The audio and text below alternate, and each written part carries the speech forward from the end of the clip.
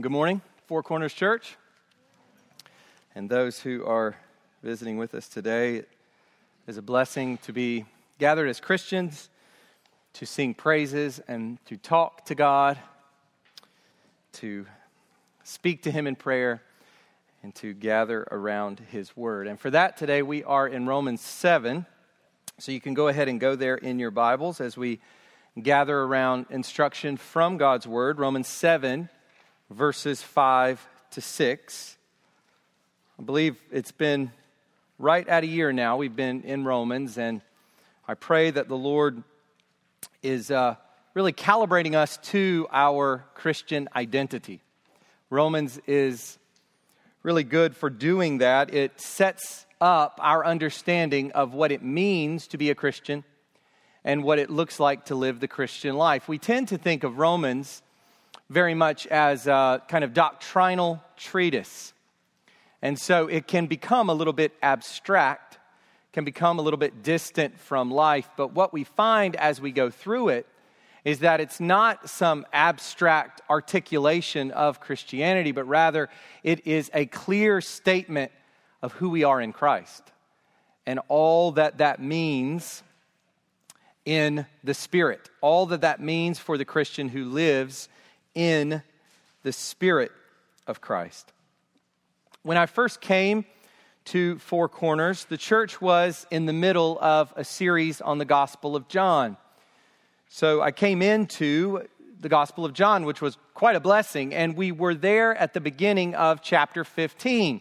So I just picked up where the church had left off there at the beginning of chapter 15. And as we come to John 15, we read those very familiar words of Jesus. I imagine that most here have read these words, maybe even memorized these words. But from those first two verses of John 15, we get this: I am the true vine, and my Father is the vine dresser. Every branch in me that does not bear fruit, He takes away, and every branch that does bear fruit, He prunes, that it may bear more fruit. This is that abide in me and I in you, for apart from me you can do nothing, as Jesus will go on to say. But it is this idea of bearing fruit that I want to focus you in on. Bearing fruit for God through Christ. That is what it means to be a Christian. Bearing fruit for God through Christ. That's what we do. That's who we are. And that's where we ended last week in Romans chapter 7. Chapter 7, verse 4. We ended with this idea, which is very central to our Christian identity, this idea of bearing fruit for God through Christ. We've died to the law, Paul says, in order to be joined to another, to the risen Christ. Not just to Christ, but to Christ who will never die again. To Christ as the risen one.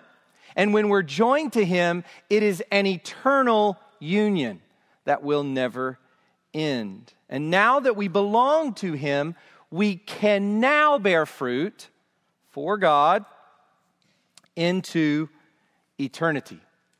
That's where we ended last week.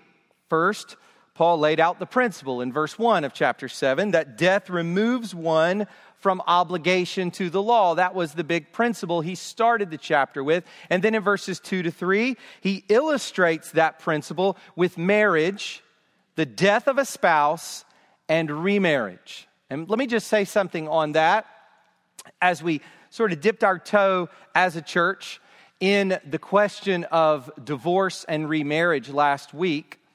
Some of you may have left last week with some questions. And as I said last week, I can't explore that in detail there. Really, that was not Paul's main point. His main objective was to get to remarriage after death in order to show that we can be now united to another now that we've died to the law. But let me just say this to you. This week, as I was reflecting on it and talking with some of you, there is a really good description of the view that I articulated very briefly last week in the ESV Study Bible. by Wayne Grudem. So at the very end of the ESV Study Bible, there are about 3 pages there where you can go and you can look at that view. For an alternative view, one that says that Romans 7 suggests that there can be no remarriage as long as the spouse is still alive. For that view, which is not my view, not the view articulated last week, you can go and look at John Piper's book, This Momentary Marriage. And that is a view that some have. Piper's probably the most well-known for that view. And so this is a good, healthy discussion. It's something to consider and study through. John Piper put an article out in 1986, which is his statement on divorce and remarriage. And so you can kind of compare the two. Wayne Grudem at the end of the ESV Study Bible and Piper's article from 1986. But anyway, what we saw last week was that this principle is illustrated there by Paul in verses 2 to 3. And then Paul gets to his main point. His main point about dying to the law. He gets to this in verse 4. Likewise, my brothers, you also have died to the law through the body of Christ, so that you may belong to another, to him who has been raised from the dead, in order that we may bear fruit for God. And so what Paul has been saying up to our passage for today, verses 5 to 6, is that there must be dying before there can be bearing. There must be dying to the law before there can be the bearing of fruit. But this is striking. This should really knock us on our back, as I said last week. What is striking to us is that this life of fruit bearing requires death to the law. Just let that settle for a moment. This life of bearing fruit for God requires death to the law of God. If that's not strange to you, it should be. It is very strange to read these sorts of things. Death is not something good, but the law is something good. And when we're told to die to something good, our minds should perk up and we should ask ourselves, what in the world is going on here? It makes sense to die to sin, that's bad. It doesn't make sense to us initially to die to something intrinsically good, the law. It sounds backwards. Live to God's holy law so that you can bear righteous fruit for God. Well, that makes perfect sense. Right? That's what we would expect Paul to say. Be alive to the law. Live to God's holy law and you will bear righteous fruit for God. Live to God's holy law and you will be holy. Live to God's righteous law and you will be righteous. That's what we would expect Paul to say. And that's not what he says. Die to God's holy law so that you can bear righteous fruit for God? That sounds like something patently false. But that is exactly what the apostle says. That's why texts like these are just easily raced over, right? This is the sort of weighty, kind of deep, theological, heady sort of thing that we have trouble wrapping our minds around. So when we come to these sorts of things, which are so central to Christian identity, which are so central to how we ought to think about holiness and sanctification, we tend to just say, okay, flip the page. Just don't get it, and it doesn't make sense. It sounds patently false. And if it sounds that way to us, how much more would it have sounded that way to the Jews whose very identity was being people of the law? How much more would it have sounded like that to them? That was their very way of salvation as they understood it. Jesus says that to them in John 5, verse 39. You search the scriptures, he's speaking to the religious leaders, you search the scriptures because you think that in them you have eternal life. Well, at the center of the scriptures for the Hebrews was the law. Everything else was an exposition of the law, an extension of the law. So Jesus is saying that his listeners thought that in the law itself, by means of the law, through the law, they could attain life.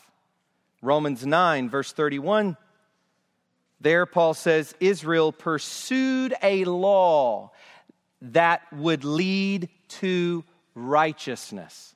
And so for the Jew in Paul's day, it was very much the understanding that the law is there, and through reading it, meditating on it, and abiding by it, and keeping it, you attain righteousness and eternal life. And what Paul says is, not so. You must die to this law. It's breathtaking. Paul knows how this sounds, especially to the Jewish ear. And that is why there is Romans chapter 7, verses 7 and following. That's the reason why Paul will spend many verses after our passage for today explaining what he means before he comes in Romans 8 to life in the Spirit. And so there's going to be much more material here that we will look at to help make sense of this notion of dying to the law. In verses 5 to 6, which is our text for today, Paul begins to answer the why question. That is what he is specifically concerned with in these verses, the why question. And that's why verse 5 begins with the word for. He's explaining why. Because ... That's what he's doing in these verses. Why do we need to die to the law? Doesn't make sense to me, Paul. Why would I need to die to God's holy law in order to live a holy life? Why would I need to die to God's righteous law in order to bear fruits of righteousness for God? Why? Why is dying with respect to the law required if there is to be fruit bearing with respect to God?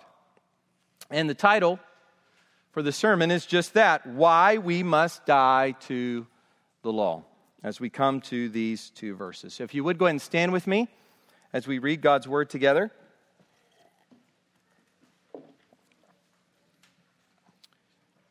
This concept of the law, the Mosaic law, very foreign to us. It's like when we talk about circumcision. We understand law, but we tend to detach it from the history of Israel. But to Paul's first audience, Romans 7 would have been groundbreaking. I tried to make this point last week, and we need to get our minds very much in the thought process of those to whom Paul is writing. It's more distant for us, and for those of us who are Christians, we've been hearing this sort of thing for a long time. But to those who would have first heard Paul's gospel preached, these were radical statements. So here we are, Romans 7, and I'll read all of verses 1 to 6, but our focus today will be on verses 5 to 6. This is God's holy, perfect word.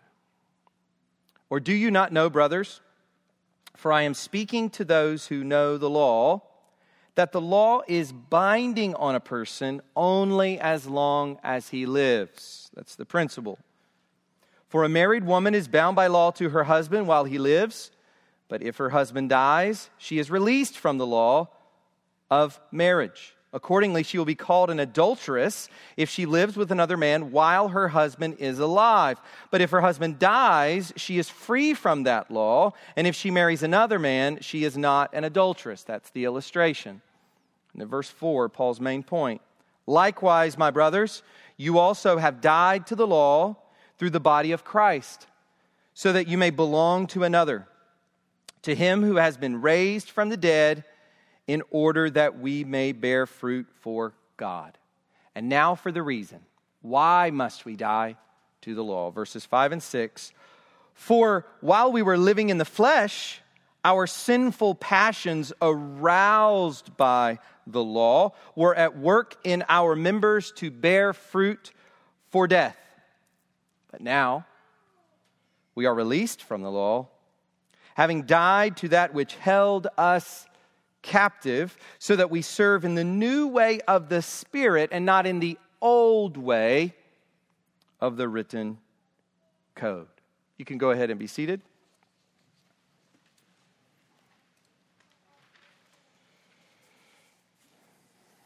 Let's pray to the Lord and ask Him to illuminate His Word.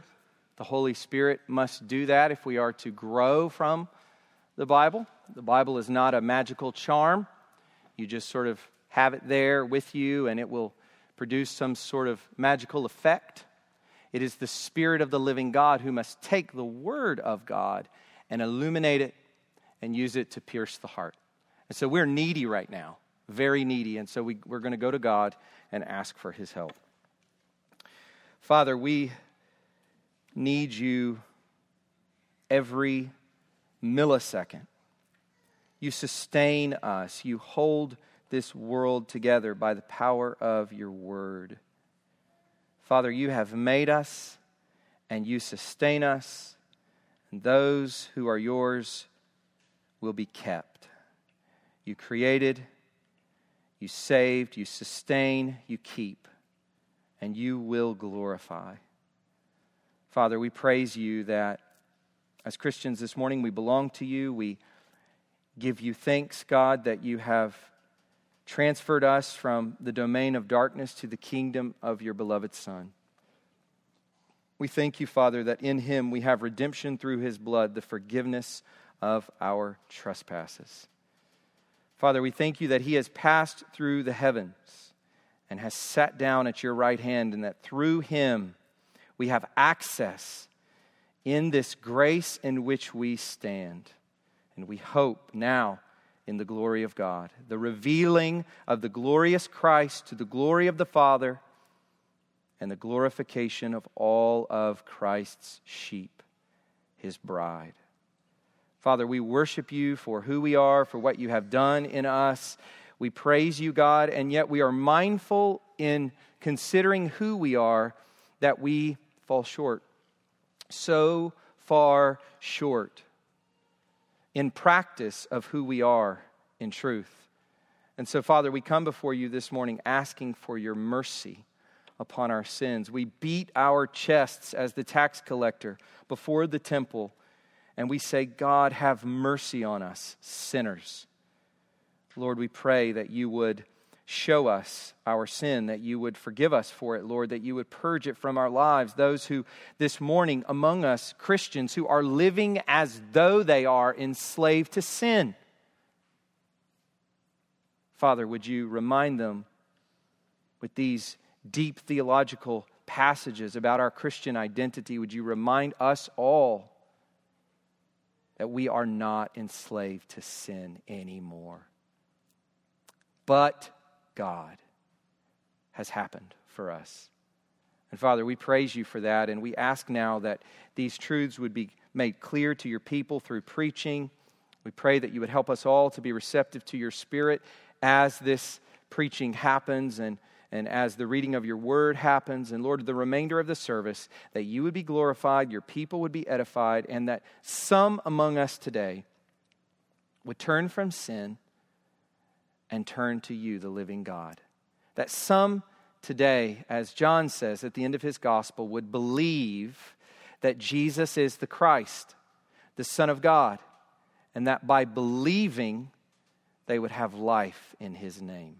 Father, we pray that for people among us this morning, for all of us, Lord, that we would be in Christ, that no one would leave here this morning outside of Christ. We pray for our children, those gathered with us and those in the classrooms. We pray that they would see the reality of their sinfulness and that there is no law that they could keep that would make things better, but that they are under sin and under the law until they are under grace in Christ. Would You show us all these truths this morning, Father, by Your grace, in Jesus' name, amen. So chapter 7, verses 5 to 6 can be divided into old versus new. And we've seen this before in Paul, even just at the end of chapter 6, the old versus the new. You were that, but now you are this. That's the basic structure of these two verses, verses 5 and 6. But within this structure, Paul gives two sets of reasons for our need to die to the law. And these will be our 2 points this morning. Two sets of reasons for our need to die to the law. And here they are. In verse 5, it excites and kills. And then in verse 6, it binds and fails. It excites and kills. It binds and fails. And so hopefully this morning when we leave here, you will have an understanding, we'll all have a deeper understanding of why it is that this very strange thing must happen in which we must die to the law of God in order to bear fruit for God. Something that just does not jive will begin to make sense. That's the goal when we leave here this morning. And I think it will become clearer and clearer as we go through Romans 7. So if you still have questions, that of course is normal, or Paul wouldn't have written the rest of Romans 7. So here we go with the first point. It excites and kills. Look with me again at verse 5. For while we were living in the flesh, our sinful passions, aroused by the law, were at work in our members to bear fruit for death. The ultimate culprit here is not actually the law itself. We need to get that in place very clearly. Paul will go on to describe that in the following verses. The culprit here is not actually the law itself. The problem is sin. That's always the problem. It is sin. The problem is, to state it another way, the flesh. An idea that we have heard if you've grown up in church your whole life. I mean, I've heard this word, the flesh, the flesh, the flesh. And it gets used, I think, in ways that are less than helpful, especially when we talk about the fleshly nature, as though we as Christians live with these two equal natures within us, the fleshy nature and the Christian nature. And they're constantly at war with each other, but they're both on equal footing. We're kind of in the neutral ground between them. That's false. We're in Christ. We're saints. We're empowered. We're no longer enslaved to the law. So that concept needs to be shattered. But this idea of the flesh is something that, if we've been Christians for any time at all, we're used to hearing. Well, the problem is the flesh. And the flesh has been variously defined as man's unredeemed humanness, or human nature as controlled and directed by sin. Sin at work in the fallen human being. That is essentially the idea. Sin at work in the fallen human being. The flesh. And as Paul says here, sin works itself out by way of its own passions. So sin has passions. We understand sin in this kind of in this kind of anthropological sense. You know, sin is like an individual here. We can understand it that way. It has its own passions, and they're called here sinful passions. Those lusts, desires, and feelings that are in accordance with our fallen nature. So in our fallen human state, we have passions in accordance with our fallen human state. And if you want a snapshot of those passions in operation, what do they look like in practice? That stuff that's going on the inside that shows up on the outside or gets carried along on the outside, what does that look like? And there really is no better place to go than Galatians 5, verses 19 to 21, which we saw earlier as Craig read. Here we get the outworking of our sinful passions in our members, which is what Paul says here. Sinful passions that are at work in our members. What does that look like in life, in our world, in our homes, in our neighborhoods, in our church? What does that look like? Well, let me read it slowly. Just let each one drop. Now, the works of the flesh are evident. By the way, I grew up in a Southern Baptist church, and in a Southern Baptist church, we had a business meeting I've said this before, we had a business meeting every month. And man, those could get pretty nasty. And I always thought, especially as I was going through seminary, I always thought, this needs to be read before every single business meeting. In fact, what I'm about to read, I think needs to be read before any Christians get together to meet. Here it is. Now, the works of the flesh are evident: sexual immorality, impurity, sensuality, idolatry, sorcery, enmity, strife, jealousy, fits of anger, rivalries, dissensions, divisions, envy, drunkenness, orgies, and things like these. By the way, it's amazing to me how comprehensive his list is. And then Paul at the end says, and things like these. He's not even done. There's more, but he just has to move on because he'd be here all day. There's so many things like these that could be identified as we're talking about the works of the flesh. But these get at different categories. Internally, in terms of our own lustings, and externally, in terms of how that plays out with our neighbor. So as Paul describes it in Romans 7, and to use the words of Galatians 5:24, the problem is, back to what I was saying before, it's not the law itself. The problem is the flesh with these passions and desires that we just read. That's the problem. It's not the law. The law's not the problem. It's the flesh with its passions and desires working themselves out in our members. Now, how does the law relate to this?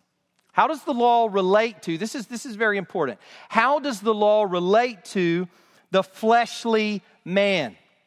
That is, the unredeemed sinner, the one who is in the flesh, who is governed by sinful passions. How does the law relate to such a person, an unsaved person, an unbeliever, to each of us before we became Christians? How does the law relate to such a person? Paul says here that those sinful passions, notice this is strange language to us. Those sinful passions are through the law or aroused by the law. Do you see that? It's strange. The law arouses our sinful passions. The sinful passions in us begin to make expression of themselves by means of the law. This sounds very strange. In other words, the holy law, when met by the sinful flesh, has the opposite result of what one might expect. It excites sin. It stimulates or arouses those fleshly passions, and it can't do otherwise when met by the flesh. When the flesh and the law meet, this is the child born. Let me read a quote here from John Calvin.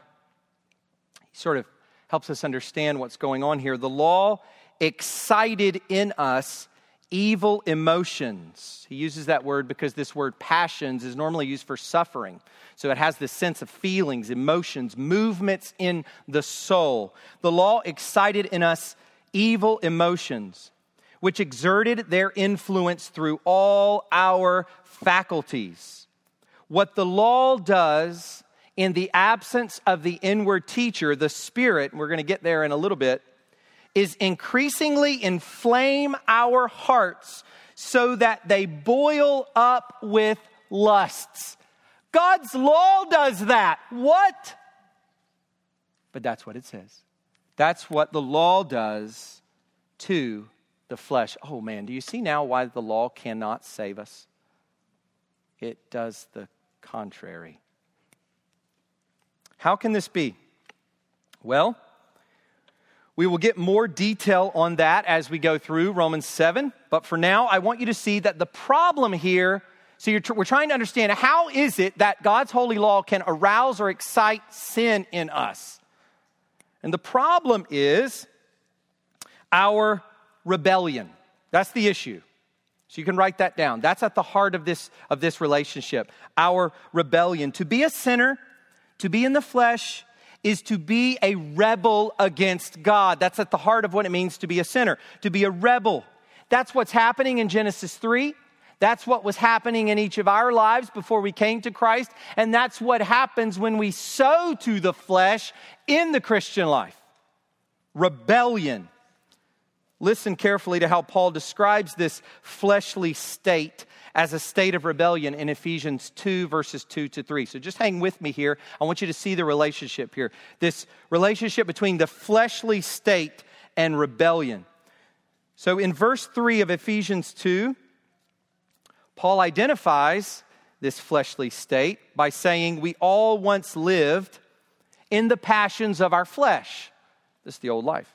Carrying out the desires of the body and the mind, and were by nature children of wrath like the rest of mankind.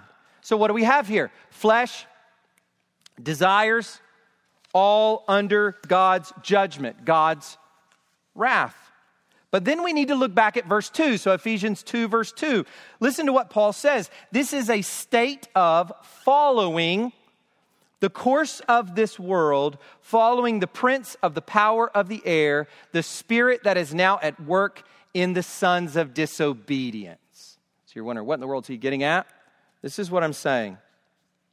The flesh is a rebellious state by nature. It is one that follows self, the world, and Satan in disobedience to God. That's what it means to be in the flesh, to live according to the flesh. It means to be in a state of disobedience towards God, but to be in a state of allegiance towards self, world, and devil.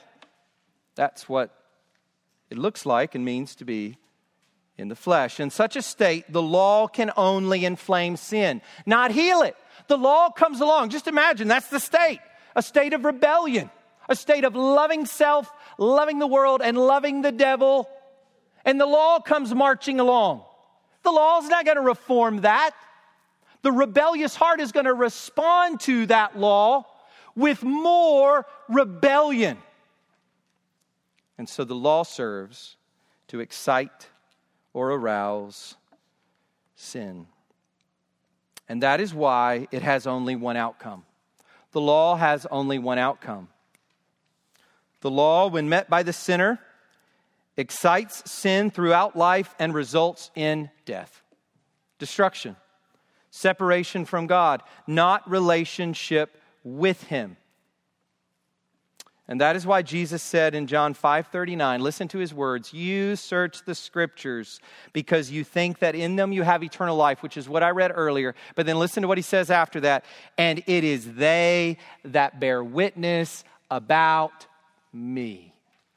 Jesus was shattering the notion among the Jewish religious leaders that the law itself as written code would somehow produce for them life. Jesus is saying no. And in accord with Paul here, it actually produces enslavement and death because it excites your sin. What the Scriptures were meant to do, Jesus says, is point to me.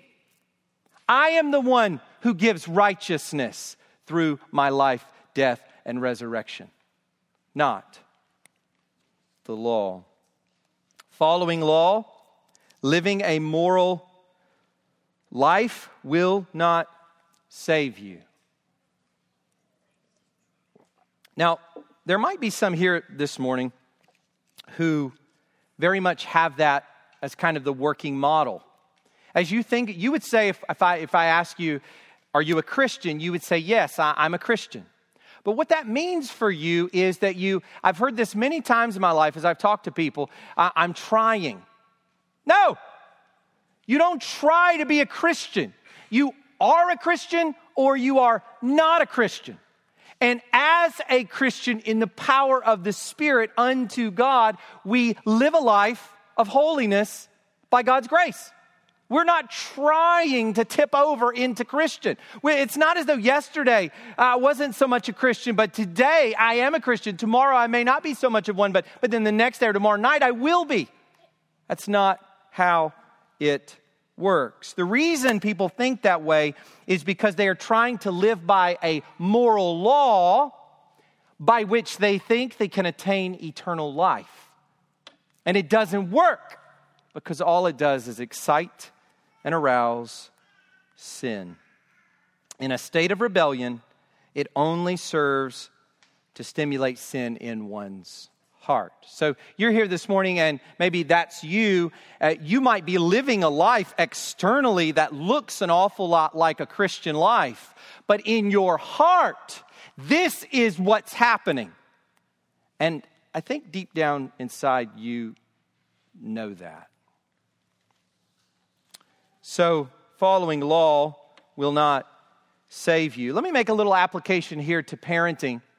And I think of this only because I've heard Paul Tripp say this before. And I'll give you a quote here from Paul Tripp, who has written a number of things on parenting and has some other resources for parenting, really good material about parenting and grace. And by the way, that's a difficult concept. I remember when I first heard, parent with grace. It's hard to wrap our minds around because what we don't want to say is it's parenting with permissiveness. It's not as though you parent with a lot of just, okay, it's fine, okay, it's fine, okay, it's fine. That's not what it means to parent with grace. And so I won't say much more about that, but Ted Tripp has a good book, Shepherding a Child's Heart, really good for this. And of course, Paul Tripp's material is really helpful as well. But here's what Paul Tripp says regarding parenting and the law. He says, your children need God's law. They need to hear Ephesians 6, 1-3. Children, obey your parents in the Lord, for this is right. Honor your father and your mother. That was me. Let me go back to him. So your children need God's law. But you cannot ask the law. Here's the key. You cannot ask the law to do what only grace can accomplish. Think about that. Are we doing that as parents? We asking the law to do in our kids' hearts what only grace can accomplish. And then he says, Romans 7:7 tells us, so he's reaching ahead. Romans 7:7 tells us that we need the grace of wisdom that God's law alone can give. But the rest of the chapter reveals how only the Spirit can produce change. The key to your children's hearts is not the law. It's the Spirit of God. It's the grace of God in the heart as they see their need for a Savior and are empowered in Christ to live unto God. That's our goal for our kids, not behavior modification, which is frequently what Paul Tripp refers to and others. Not behavior modification, but the grace of God in the heart of him or her. So I think this has an application to us for parenting. And this note on the Spirit that we get there at the end of that Paul Tripp quote, this note on the Spirit leads us now to our second point as we come to verse 6. So we've seen that the law excites and kills, and now we need to see that it binds and fails. So I hope you're beginning to see more and more now why it is that we need to die to it. As strange as that may sound. Look with me at verse 6.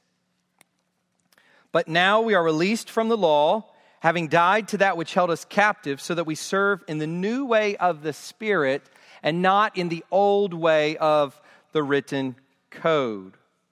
So Paul has given us the old state, one in the flesh, one in rebellion against God, one governed by sinful passions, one in which these very sinful passions are excited by the law unto eternal destruction. But now, Paul gives us the but now. Now he gives us these words that we keep getting in Paul, and it's so lovely. But now. And that tells us, let me just say, the Christian message is a good news. It is the good news. We must talk about all this bad news. Sin, bad. Death, bad. The law, exciting and arousing sin, bad. The brokenness of our world, bad. Following the course of this world and the prince of the power of the air, bad. Wrath of God, judgment of God, bad. But all of that is meant to take us to the good news. The Christian gospel is hopeful. The message of Christianity, wherever it goes, says, look, God has done a great work. God has brought salvation. Think about the celebration of Christmas. We read those Christmas passages. They're so hopeful. They're so happy. They're so filled with celebration. And now for hundreds of years, the people in the Western world and throughout the world they celebrate Christmas in that way. It's like everyone around us, Christian or not, knows that it's supposed to be a joyful time of year. They don't know why. It's because of the gospel. It's because God in Christ has brought redemption. God in Christ has saved. Yeshua means the Lord's salvation. Jesus is the great Redeemer. He is the ark in whom we will be able to safely ride out the destruction of God's judgment. So we have this language, but now. And in the process, he tells us a little more about why we so need to die to the law. As he goes to this new state, this but now state, he's going to give us a little more information. Remember, because we're asking the question, why must we die to the law? It excites and kills, and now he's going to give us a little more information. It binds and it fails. So let's look at each of those. First, it binds us. As Paul says here, being in a fleshly state, it holds us captive. You imagine the law coming along and putting someone in a prison cell.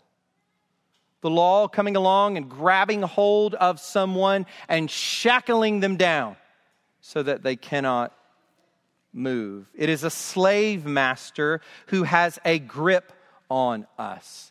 And this is not just a grip of condemnation like we see in Galatians 3:3. So we do get this condemnation grip. Listen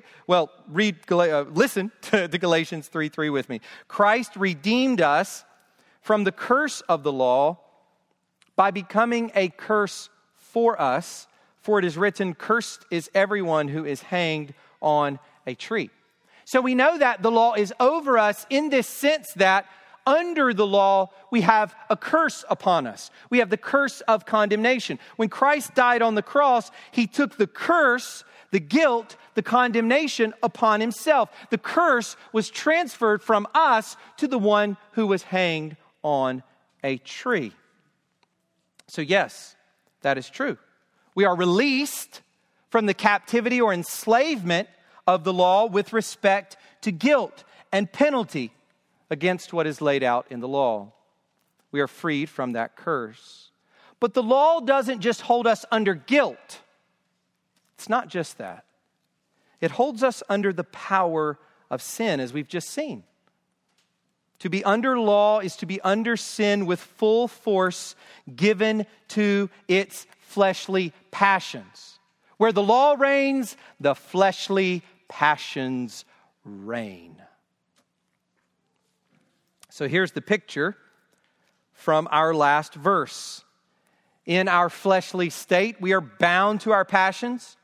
And even more, we are bound to these passions as inflamed, excited, and stimulated by God's law.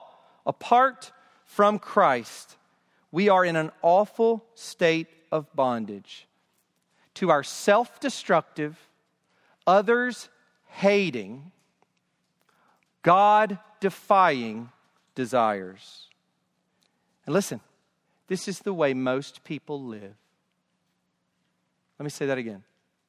This is the way most people live their lives.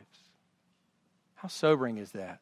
As we think about our world, as we think about the problems of our world, of course, Because this is the way in which most people in our world, the broad way, this is the way most people in our world function in life.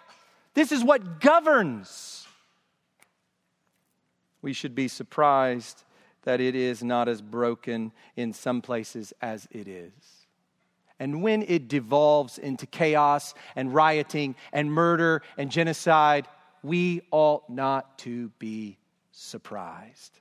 This is the world we live in. You can give it culture. You can put it in a nice part of town.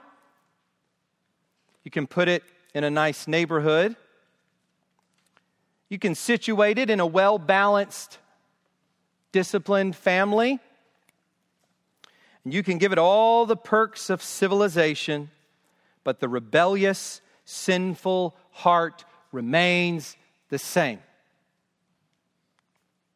It is enslaved to sin and the law and on its way to absolute destruction in hell, apart from the living God.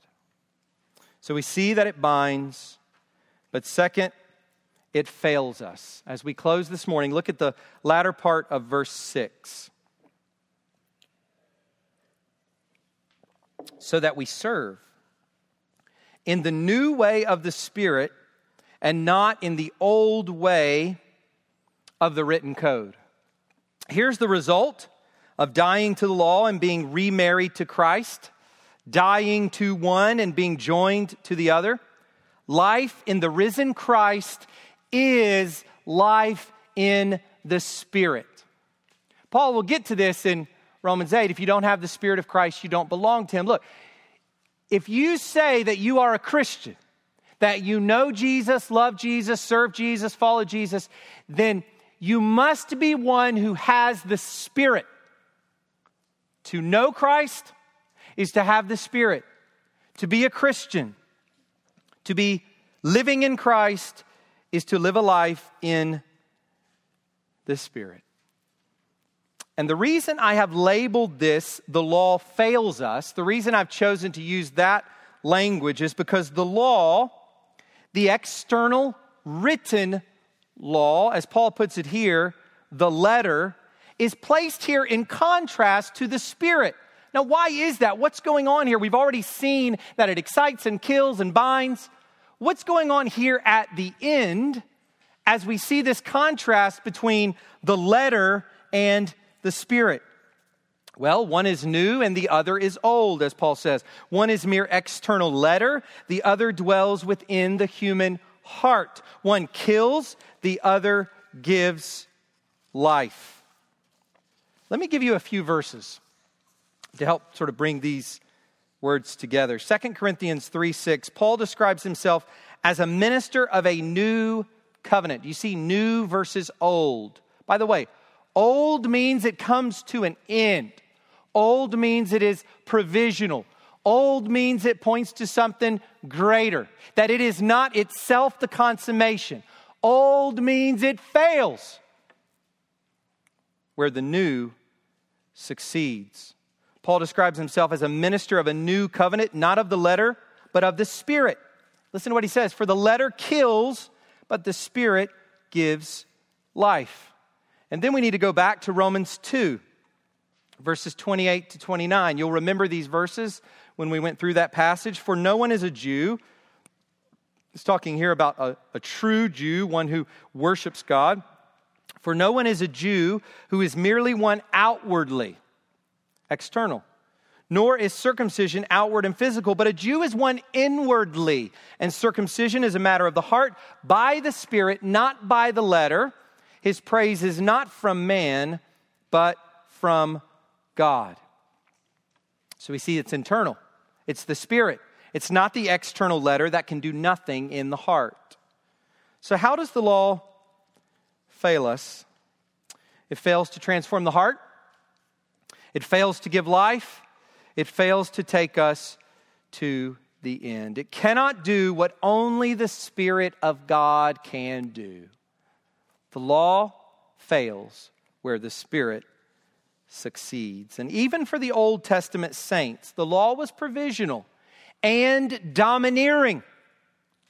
It held the people under sin. Even the saints of the Old Testament, it held the people under sin in order to point them to Christ. That is precisely what Paul says in Galatians 3:22. But the Scripture imprisoned everything under sin so that the promise by faith in Jesus Christ might be given to those who believe. So what is all this death to the law as we finish up this morning? What does all this death to the law and life in the Spirit mean for the Christian? As we leave here this morning, we say, okay, I get it. Makes a little more sense now. Hopefully a little more than a little more sense. But I get it. I'm dead to the law. I'm alive in the newness of the Spirit. What does that mean for my Christian life this afternoon? What does that mean this coming week? 3 things. First, it means focus and dependence in how you live the Christian life. Let me give you a quote here from John Stott. He says, "The Christian life is serving the risen Christ in the power of the Spirit." Period. All of Scripture, Old Testament and New Testament, is now for us fuel and fodder for that. Everything, whether we're preaching through Leviticus or you're reading through Leviticus, which is the law, Genesis, which is also part of the law, any portion of the Bible is now fuel for that. We are living for the risen Christ in the power of the indwelling Holy Spirit. In that sense, the Christian life is simple. You think about living under the law, how complex. This and that and this and that and this relationship and that. Christian life simplifies. And that's the reason Jesus says in the New Testament, he talks about all the law and the prophets hang on this: love of God and neighbor. And how do we do that? By the Spirit. We must depend on Him. You must depend on Him, Dad, husband, when you are driving into your driveway at the end of a long day and you are tired and irritable. You must depend on Him for grace to be the husband and father God has called you to be. And the same for mothers, and the same for employees and bosses and everybody else. We need the Spirit moment by moment. We should be in a constant dialogue with the Spirit of God, depending on Him, praying for His help. Not just going at it on our own. Second, it means we are now able to live out God's holy law from the heart. Before, not from the heart. Now we can. Let me give you a quote here from John MacArthur. "As believers, we are dead to the law as far as its demands and condemnation are concerned. But because we now live in the newness of the Spirit, we love and serve God's law." Now listen to that. We actually love and serve God's law now. That's the reason Paul says at the end of Romans 7, "I delight in the law of God in my inner being." We die to the law in order that we might live to the law, as it were, in a sense. So he goes on to say, we love and serve God's law with a full and joyous heart. And we know that to obey His law is to do His will, and that to do His will is to give Him glory. So there's a sense in which we must die to the law only to return to it. In the Christian life, we must die to that letter in order that we may now, in the Spirit, pick up all these precious letters and be edified by them. And that's why Paul tells Timothy that the Scriptures, he's talking there about the Old Testament, are meant to fully equip us for every good work. We don't get saved and throw the Old Testament out. That's ridiculous. We don't get saved to throw the Bible out and just say, I'm going to live spontaneously by my subjective sense of the Spirit. No, the Word of God still governs our lives in the Spirit who wrote it, who authored it, who gave it. It is God-breathed.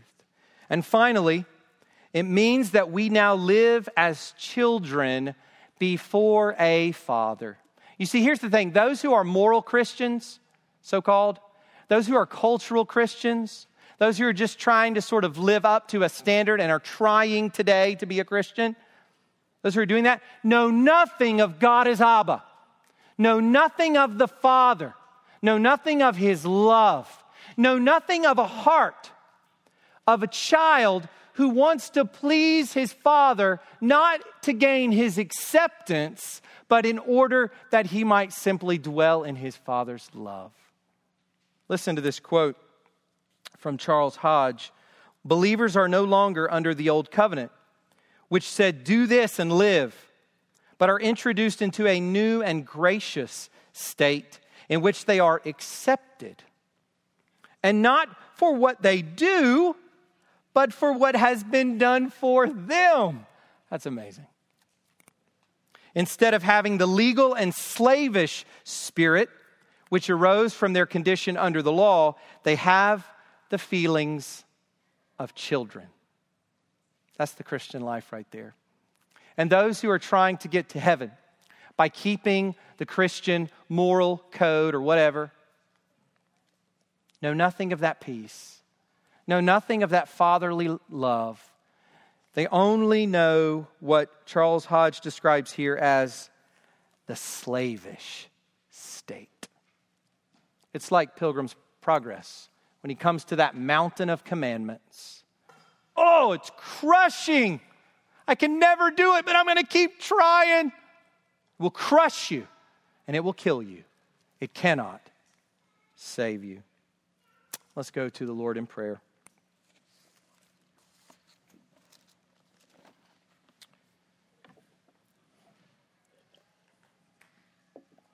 Father, we thank you for the law, which is holy and righteous and good.